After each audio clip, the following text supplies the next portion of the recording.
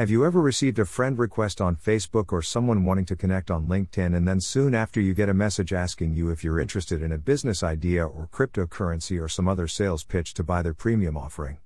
How does this make you feel? Think about who you buy from. I am guessing it's a business or someone you know, like and trust. After connecting with me, I don't yet know you, like you, or trust you. I always say intent is important, and I don't think the intent of people who try to sell right after connecting is bad. I do think they don't know better. Most sales are made first with education, and then over time, a sale might be eventually made. Educate first, then sell. If you're going to provide an opt-in, that is, a newsletter, book, checklist, or anything similar in exchange for an email address, please make sure that the freebie you provide is remarkable. It's your mark on it after all, so remember that if what you provide is unmemorable, that's precisely how potential customers will think of you. Your intention should be to blow those newcomers' minds and knock their socks off with your free offerings.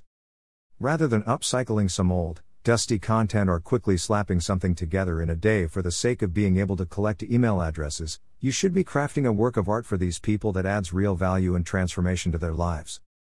The trust factor is exceedingly important, and this only happens if you nurture your relationships. Give an experience worth sharing. Prove that you can be a worthy guide. Demonstrate that you have their interest at heart. Success in every business, company of one or many, is based on trust.